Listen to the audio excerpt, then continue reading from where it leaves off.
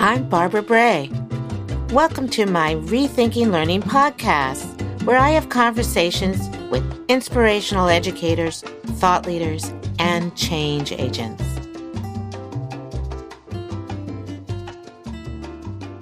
Hi, everyone.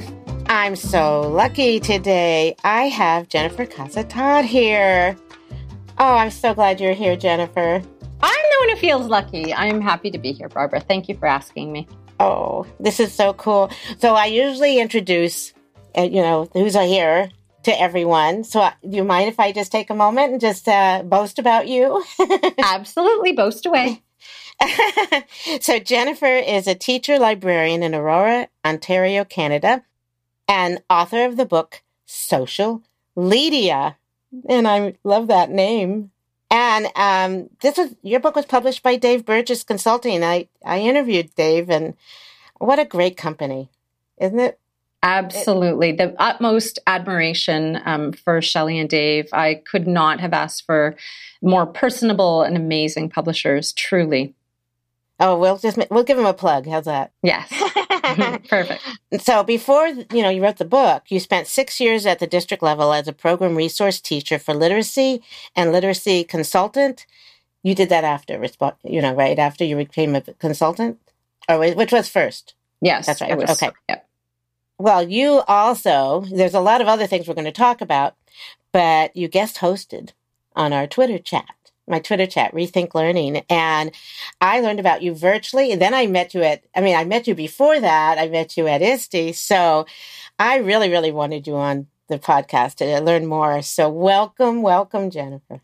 Thank you so much, Barbara. I have so much admiration and respect for how much you bring people and educators together. I really, truly do. So thank you for having me.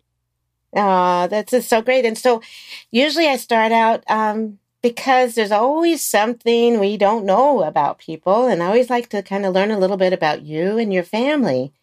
So why don't you just tell us a little bit about you first? Absolutely. So I am a mom and wife. My husband is an administrator. He's a vice principal at a local school. And I have two daughters, one who just started university in a marine biology program. It's what she's always wanted to do ever since she was a little girl. And my other daughter hates school. She's in grade 11. And I have spent, that's my primary role as a mom. I was on the parent council. I was co-chair of the parent council. I'll never forget it. I walked in the first day when my daughter was in kindergarten. I went to my first meeting ever, and I went home and I was the co-chair of the parent council. And my husband said, "Pardon? What did you do?" I'm like, "I don't know. They needed a co-chair." I wanted to get involved, and I never, ever have looked back since. Being involved in my child's school has been an integral part to who I am, but also just so important to my relationship with their school. So what are their names? Sydney and Kelsey. So Sydney is the one in university, and Kelsey is the one in high school. Wow. You sure look young, though. Oh, I love you so much. I just had a birthday and I'm not feeling super young. So I really appreciate that. Oh, well, I actually got started in education when my children were in preschool. They had parent ed, and we had to attend parent ed. Really? Yeah, it was wonderful. I learned a lot, and also had other people I could talk to about, is this normal? Isn't that right? You just don't know when you're raising your kids if it's normal, especially in preschool. And there's three of the women I met there are still my friends today. And my daughter is 41. Oh, isn't that amazing? Well, I think what you say, like there are all these horror stories about parent council and the politics, and I had nothing but really positive interactions. And you're right, lifelong friends that I have developed as a result of the relationships there, because it was an opportunity to get together with other people and just, you're right, ask, is this normal? What am I supposed to do here? We definitely need each other. We need to create an environment where we're not judging each other, but we're, bouncing ideas off of each other and using each other as a soundboard, but also as a support network. I think all of us needed that. So what was it like when you were a student yourself? when you were growing up? Well, here's something not a lot of people know. When I entered school, actually at the age of 4, I didn't speak a word of English. I spoke Sicilian, which is a dialect of Italian. And so I sometimes tell this story. When I got there, they brought in a translator to just gauge my intellectual ability, and no one could understand me.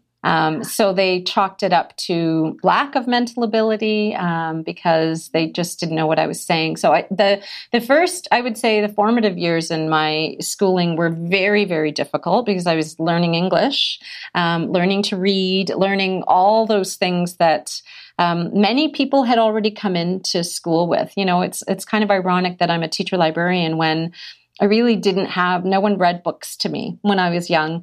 When I started to learn to read, it opened up this whole new world for me.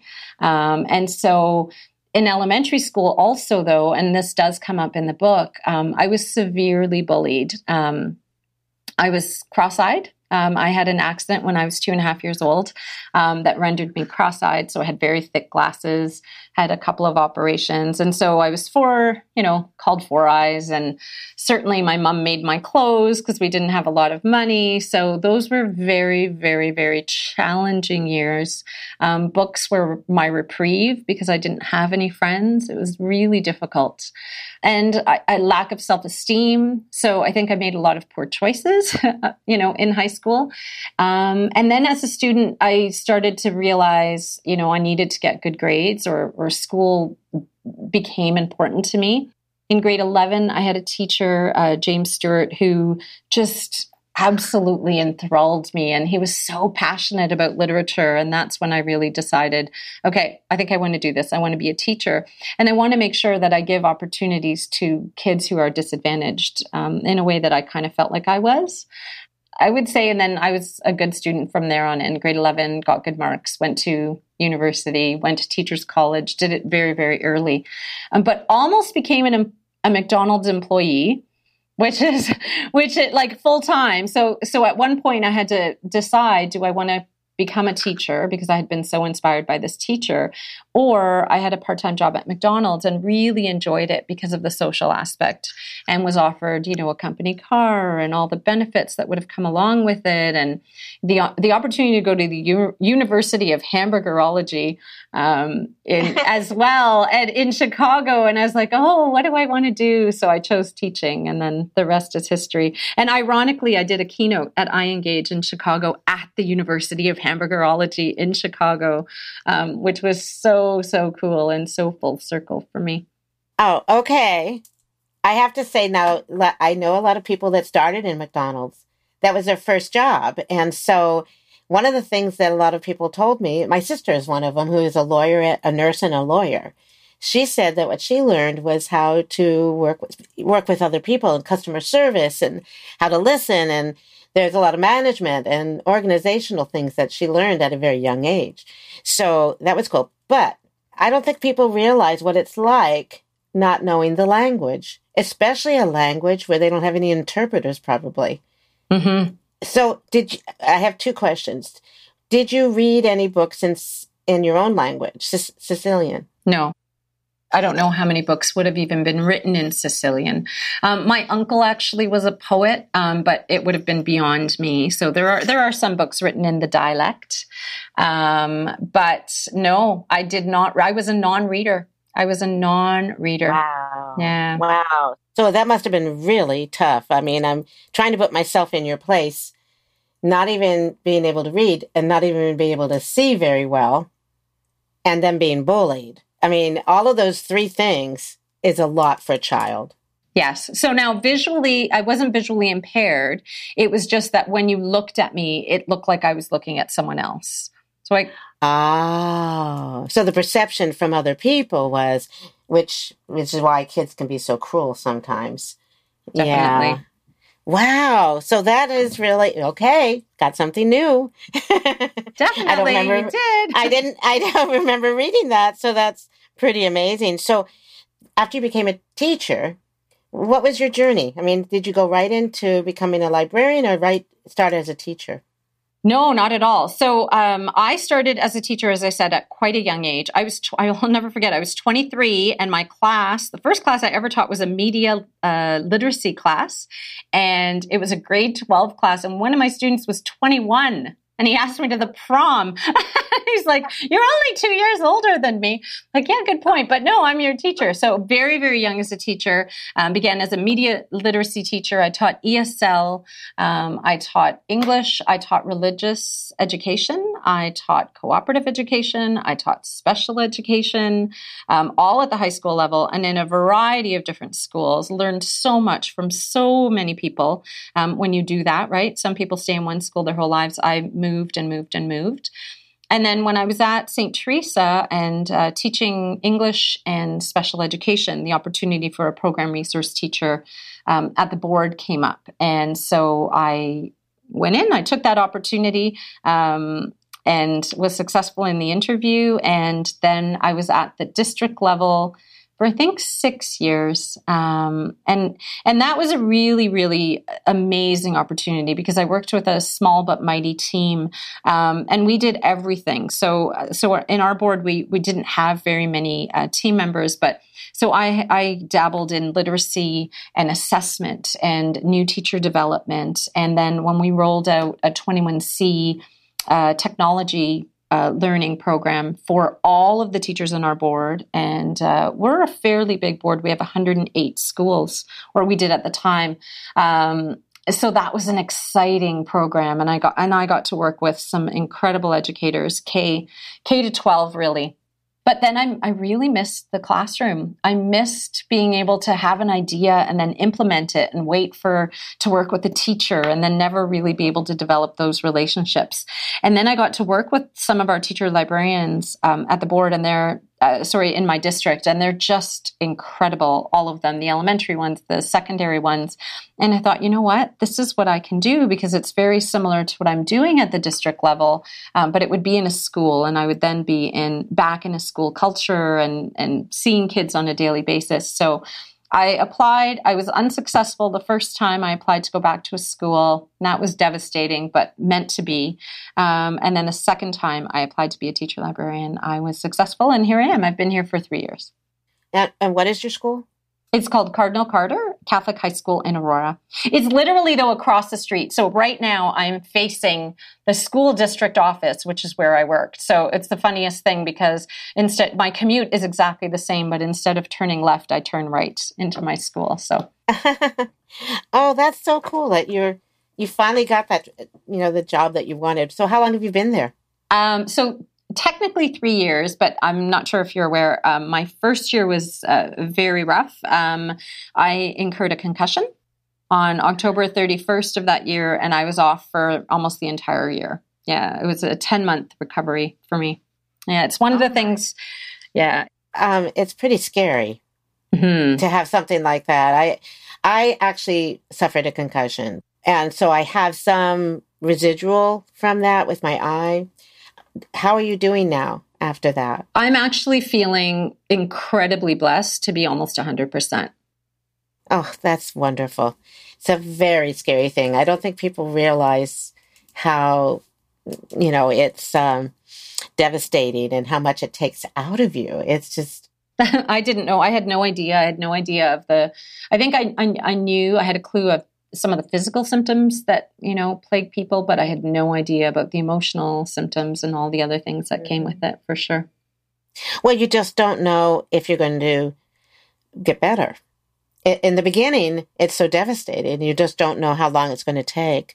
So I'm glad to hear that you're almost 100%. That is just a wonderful news. And that you're back. So that must have been scary for everyone in your family and the school. So it's good news to hear that you're okay now. Yes, I'm back, baby. You are back. Well, no one's going to stop you. No one stopped me. Sure. That didn't stop me. So let's get into because you talked about media literacy and how you love that, and that's how you're into teacher librarian. And so, why does digital leadership matter? I mean, you came up with that. That's kind of what made you want to do your book, right?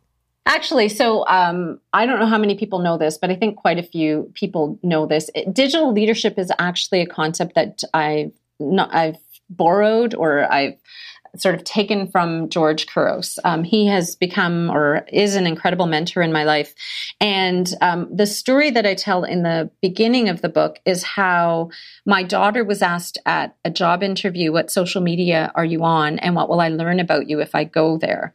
And that when I reflected on it, even though I had been working at the district level and supporting teachers to connect with one another, I did not mentor my own child when it came to social media at all. You know, it was always this, I guess, underlying fear that prevails in so many different ways.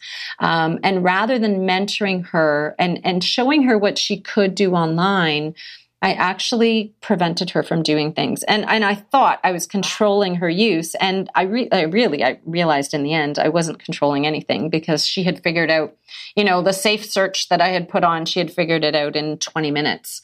But it was George's definition of digital leadership, using the vast reach of technology and social media to improve the lives, well-being, circumstances of others, that really had a great impact on me, because I thought, what if we change our stance towards social media and we help our students change their stance towards social media, towards a digital leadership stance? What might that look like?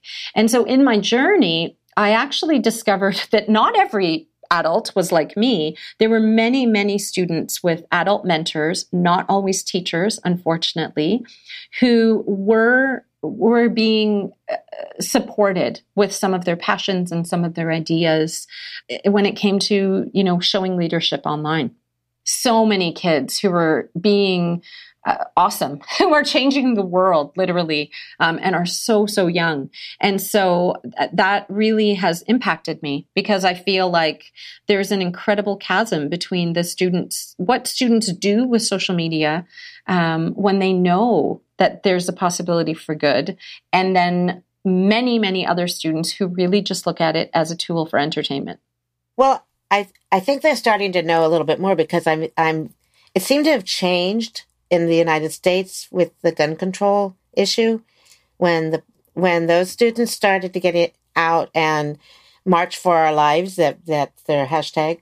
But there's other things that I'm noticing. I'm noticing younger and younger students actually getting out for us. I'm not sure in Canada it's the same, but to get the vote out, to know that they have a voice. And the way they're doing that is using social media. Absolutely. And so social media is social currency for young people, right? It really is, and has been for a long, long time.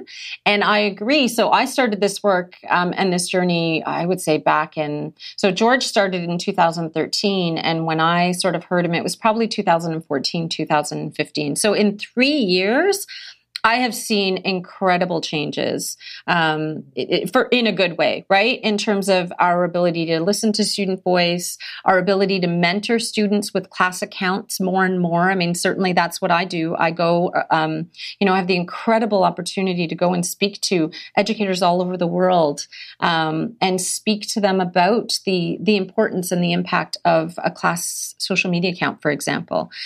Certainly a lot of the students that I showcase in the book have an incredible reach with others on social media as well. And, I continue to showcase them. I continue to share out their work and celebrate them and shine a light on them. And I think the more we do this, the better off we all will be, for sure. And that's the part of your book that I love, is the stories from the students. It's just, it's their voices. And, I didn't even ask you this before.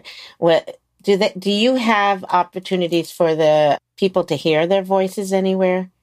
I mean, do you have it? You have it in your Twitter account, but do you have it on your website? So I'm not sure I quite understand, but I do have a companion website for social media. It's called socialmedia.org. And there are Flipgrids on there that connect to they connect to each of the chapters. And many educators have shared there. And then there's a Facebook page for Social Media as well. Oh, cool. Okay, so how'd you come up with the name Social Media? That coming up with the title for a book is the hardest thing ever. I have to tell you, it was crazy hard. I maybe threw out 1,000 different possibilities. And then I asked my PLN for support. And, and I remember texting George like on a regular basis, what about this? No, what about this? And then he would say, what about this? What about this? My friends, I think we were all so invested in this. And then just one day, it was George who actually came up with it. And he said, and he just threw it out there. I think because we had been so tired of throwing things out there. And as soon as he said it, I said, that's it. He said, really? I said, yeah. And then a friend of mine said, yeah, but won't people just think you don't know how to spell? I said, no, I'm an English teacher. So it's it's kind of a pun, right? Like it's social media, it rhymes. I said, but we're talking about leadership.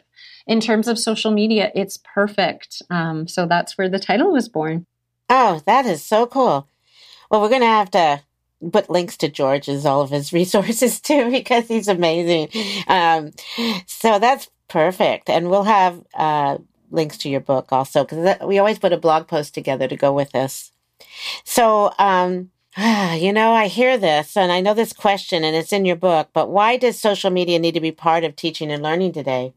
Because it's part of our world. I really think that there are so many pluses. I know we're fearful, but social media is literacy. And it's the way in which when we talk about literacy is about reading and writing the world, and social media is a part of it.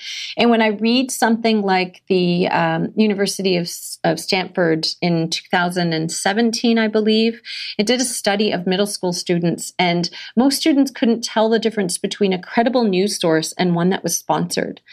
And so when I think of the opportunities to use, to have digital citizenship in context with a class account, for example, really being able to show kids that social media is a place to learn and share learning, to empower others, like we were talking about with some of those student movements, right? And to be a more powerful influence on others. I mean, we are doing that mentoring for them, but we're also showing them what appropriate use looks like in the context of our classrooms. And I think that's important. Our digital citizenship lessons can't be, 40 minutes in September, and then, we say, oh my gosh, you're not using social media appropriately or in positive ways. Why is that? It needs to be an ongoing conversation. And that's why it's absolutely essential. Well, the hardest part is there's some schools, in fact, there's countries that are banning mobile devices. Mm-hmm. And how do we handle this when they block? I mean, I know I've been to several schools and observed where they take their phones and they take them out and they can't touch them while they're in school. Well, it certainly is easier to do that, isn't it? It's easier to shirk the responsibility and say, this is not our problem. And do we have a distraction problem with our students? Absolutely, we do. I work in a high school. I mean, gosh, just this past week, even though we had set up norms at the beginning of class, there were still a few students who pulled out their phones when we weren't actually using our phones. We don't have enough devices, so we rely on phones. But when the kids weren't supposed to, they were using them. And so I could see how as a teacher, it'd be like, is easier, just get rid of the phones altogether. But I think self-regulation is huge. I think that, again, going back to that, to me, it's an inequity. If I don't have a parent at home that is really emphasizing effective media use, then who is teaching these kids how to do this?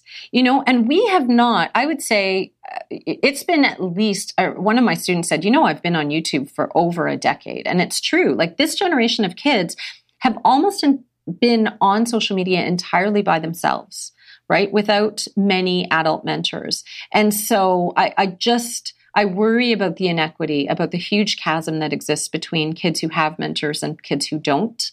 And I think that it's complicated, and I think that we just need to engage in courageous conversations, and we need to figure out how this is going to work, because there are many, many, many, many, many positives. And there are so many ways to learn using these powerful tools in their pockets that if we're not showing them as educators how to use them to learn, who's showing them? So you brought up something because, you know, I think that the problem is that we don't talk about this enough as a community issue.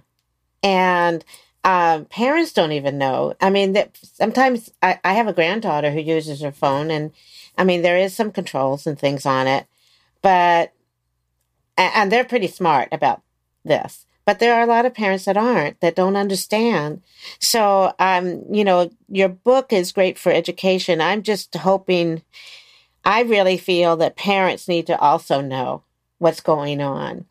So do you do anything, you know, right now with parent groups and... So I do. I speak to parent groups all the time. And it's so interesting because every group is a little bit different. I think in some of the research that I did, I don't have it offhand, that parents actually were in favor of technology and social media use because they recognize that it's part of our world.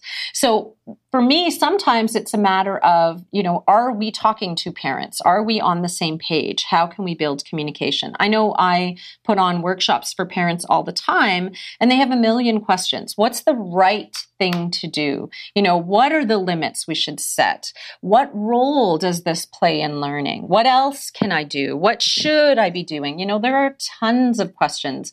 I'm actually thinking that it's time that I create a companion book for social media just to address some of that. There is a really good one right now called Screenwise that Deborah Heitner does a really nice job with that book too.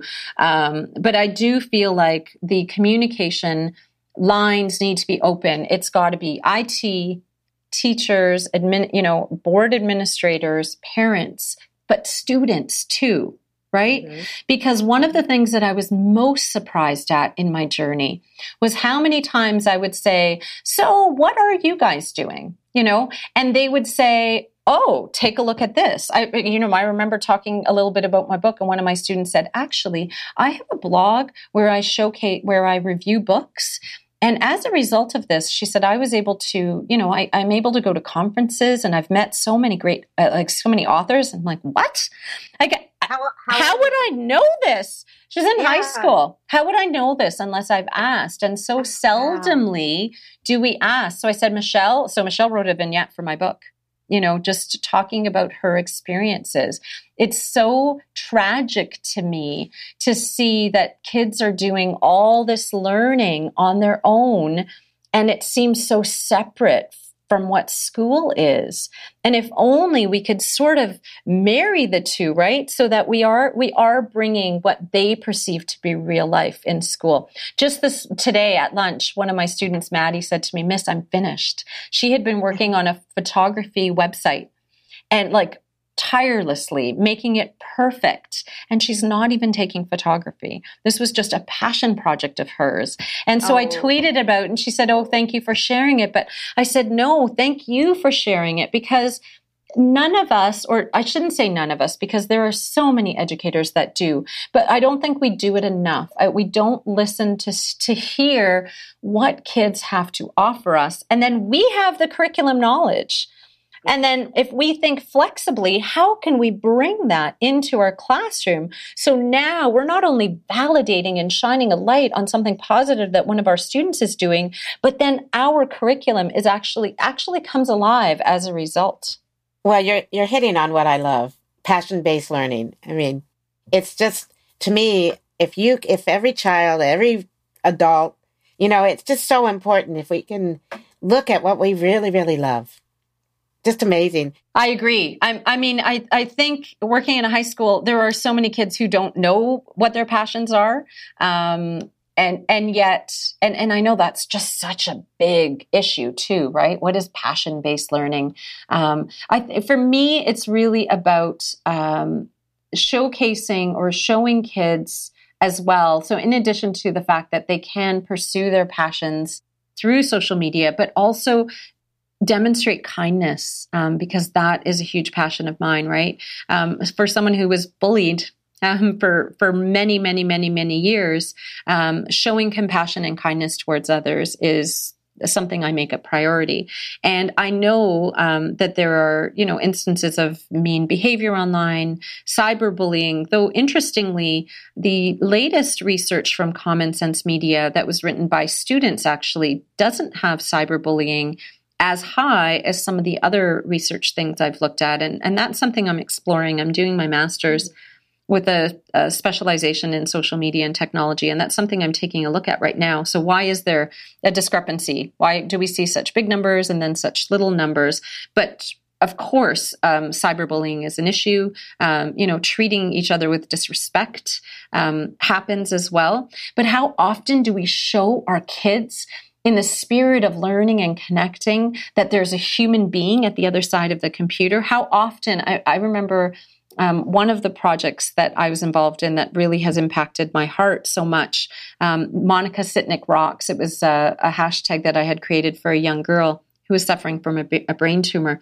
And all of the students and classes that connected through that project showed this incredible empathy and love for this little girl.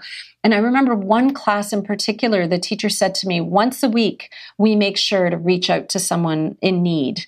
And I think, wow, once a week in this class, imagine if we all did that. And maybe we even just did it once a month. What would be the difference? I think it would be incredible. So you brought up passion and kindness. And I'm thinking of Tamara Letter and some of the others that are out there that are doing this. And I met you because I went on Twitter. And also I'm watching this kindness movement. And I think that if we can have our children be able to connect and share, like you're saying, these kindness, pay it forward moments and things that they're doing for others in their school. That's one of the reason why I do this podcast. Because I found that there are stories that are happening that might be on Twitter that other people don't see, or they might be behind walls that nobody hears about. And definitely you need to write that book for parents and keep getting out there. But I think you're going to also need to write one for students in a different way. Somehow, I think the whole idea is telling those stories. They're just so big. You write the stories in here, in social media, but I think either that or a YouTube channel or something that gets out where the kids actually see it. I think one of the things that was super important to me in writing the book was that I didn't assume the voices of the kids. I really wanted the kids to be there for each chapter. And I have my own little podcast. It's only 15 minutes long. And it's not super regular, but whenever I see or hear about a student who's making a difference, I try to showcase that student in that way. Oh, I didn't know that. Yeah, so if you have any students that you encounter in your work that are making a difference, please send them my way, because that is exactly what I want to explore. But I wish for a world where student voice becomes such that I don't need to write a book. They do, right? That they talk about it. Yeah, because their voices are powerful and necessary. I think we've said it all right there. That is a great way to pull everything together. It's about the students. It's about their future, our future. And social media does help that because it's never going away. No, I don't think it is. It's not going away. And if we need to bring that back in as part of our world in and out of school. It has to be there. How do we make digital leadership happen other than doing what you're doing? You said you're going to have students out there talking on your podcast, getting out there to talk about the kindness projects that they're doing and talking to parents. What are some things that other people can do? Well, it's funny because at one point you had said that here in the United States, it seems like we are, really doing this and we're trailblazing. And I would say in pockets, definitely, in others, not so much. And so I would say first and foremost, we need to start having courageous conversations. So we all have the same privacy laws, right? We're all bound by the same things. And yet someone like Kayla Delzer is, has a Snapchatter of the day, an Instagrammer of the day. Her student who wrote a vignette for my book said, in grade 3, I want to be proud of my social media accounts. So we have those kids. And then we have kids where, it's locked down and nothing happens, where we focus on kindness as if kindness can't also exist online. And so those courageous conversations about what does learning look like? How does it need to be different? How can we leverage social media for good? Those are conversations we need to have at every level. I know certainly whatever table at which I sit, I have that conversation, whether it be in the parent communities, whenever I get to the district, on Twitter, with whomever will have that conversation with me. Those courageous conversations are really essential. I think leading by example, there's nothing more, I don't want to say demoralizing. I don't know what the right word is, but when I see educators who are not, celebrating each other, or who are not, respecting people's ideas and opinions and being kind online, that makes me very sad. Because if you look at, Albert Bandura's theory of observational learning, kids look at us to be role models. And so we have to be very careful about how we conduct ourselves online. And I also think that there are lots of, I think Twitter has really taken root in the educational community. And I see lots of, pictures where we celebrate learning. And I know sometimes we talk about, if we don't tell our school story, who's going to? I worry sometimes that what is missing is the students taking ownership for what is being posted and the decisions that are being made. I mean, I know in our book club, it took us a full 5 minutes to craft a tweet together. Yes, it takes time. But if I had just crafted the tweet and sent it out, that learning opportunity would never have happened for my kids. So how are we, yes, they're under 13, but how are we empowering them to help formulate and mold what it is that our class Twitter account or our class Instagram account or our class Facebook account, whatever the case may be, looks like? Because as soon as I take that picture, and yes, I ask for the kids' permission, is this okay? Then I'm doing the learning, I'm doing the posting, and I'm taking that opportunity away from kids. So I would love to see more of that. Well, I think we're going to, because this is going to go out there and we're going to talk about it even more. Oh, this is just amazing. I wish we had more time. But I think that we're going to put a lot of the links and resources and even the people that you mentioned on the post. And I may have to get you back here again. Anytime, friend, anytime. Oh, that was wonderful. And I look forward to future books and future conversations with you, because this was amazing. Everybody needs to hear this, especially now with everything going on. We need kindness, we need conversations, and we need the kids' voices. Agreed, 100%. Thank you so much, Barbara. I appreciate you so much. I appreciate you too. Thank you. This was wonderful. Thank you for listening to the Rethinking Learning podcast and my conversation with Jennifer Casa-Todd. Look for a complimentary blog post about Jennifer, where we went together and pulled resources and links for you. So please subscribe to the podcast on iTunes, and we'd love a review. You can also subscribe to my website at barbaragray.net to receive announcements and updates so you don't miss any of the conversation.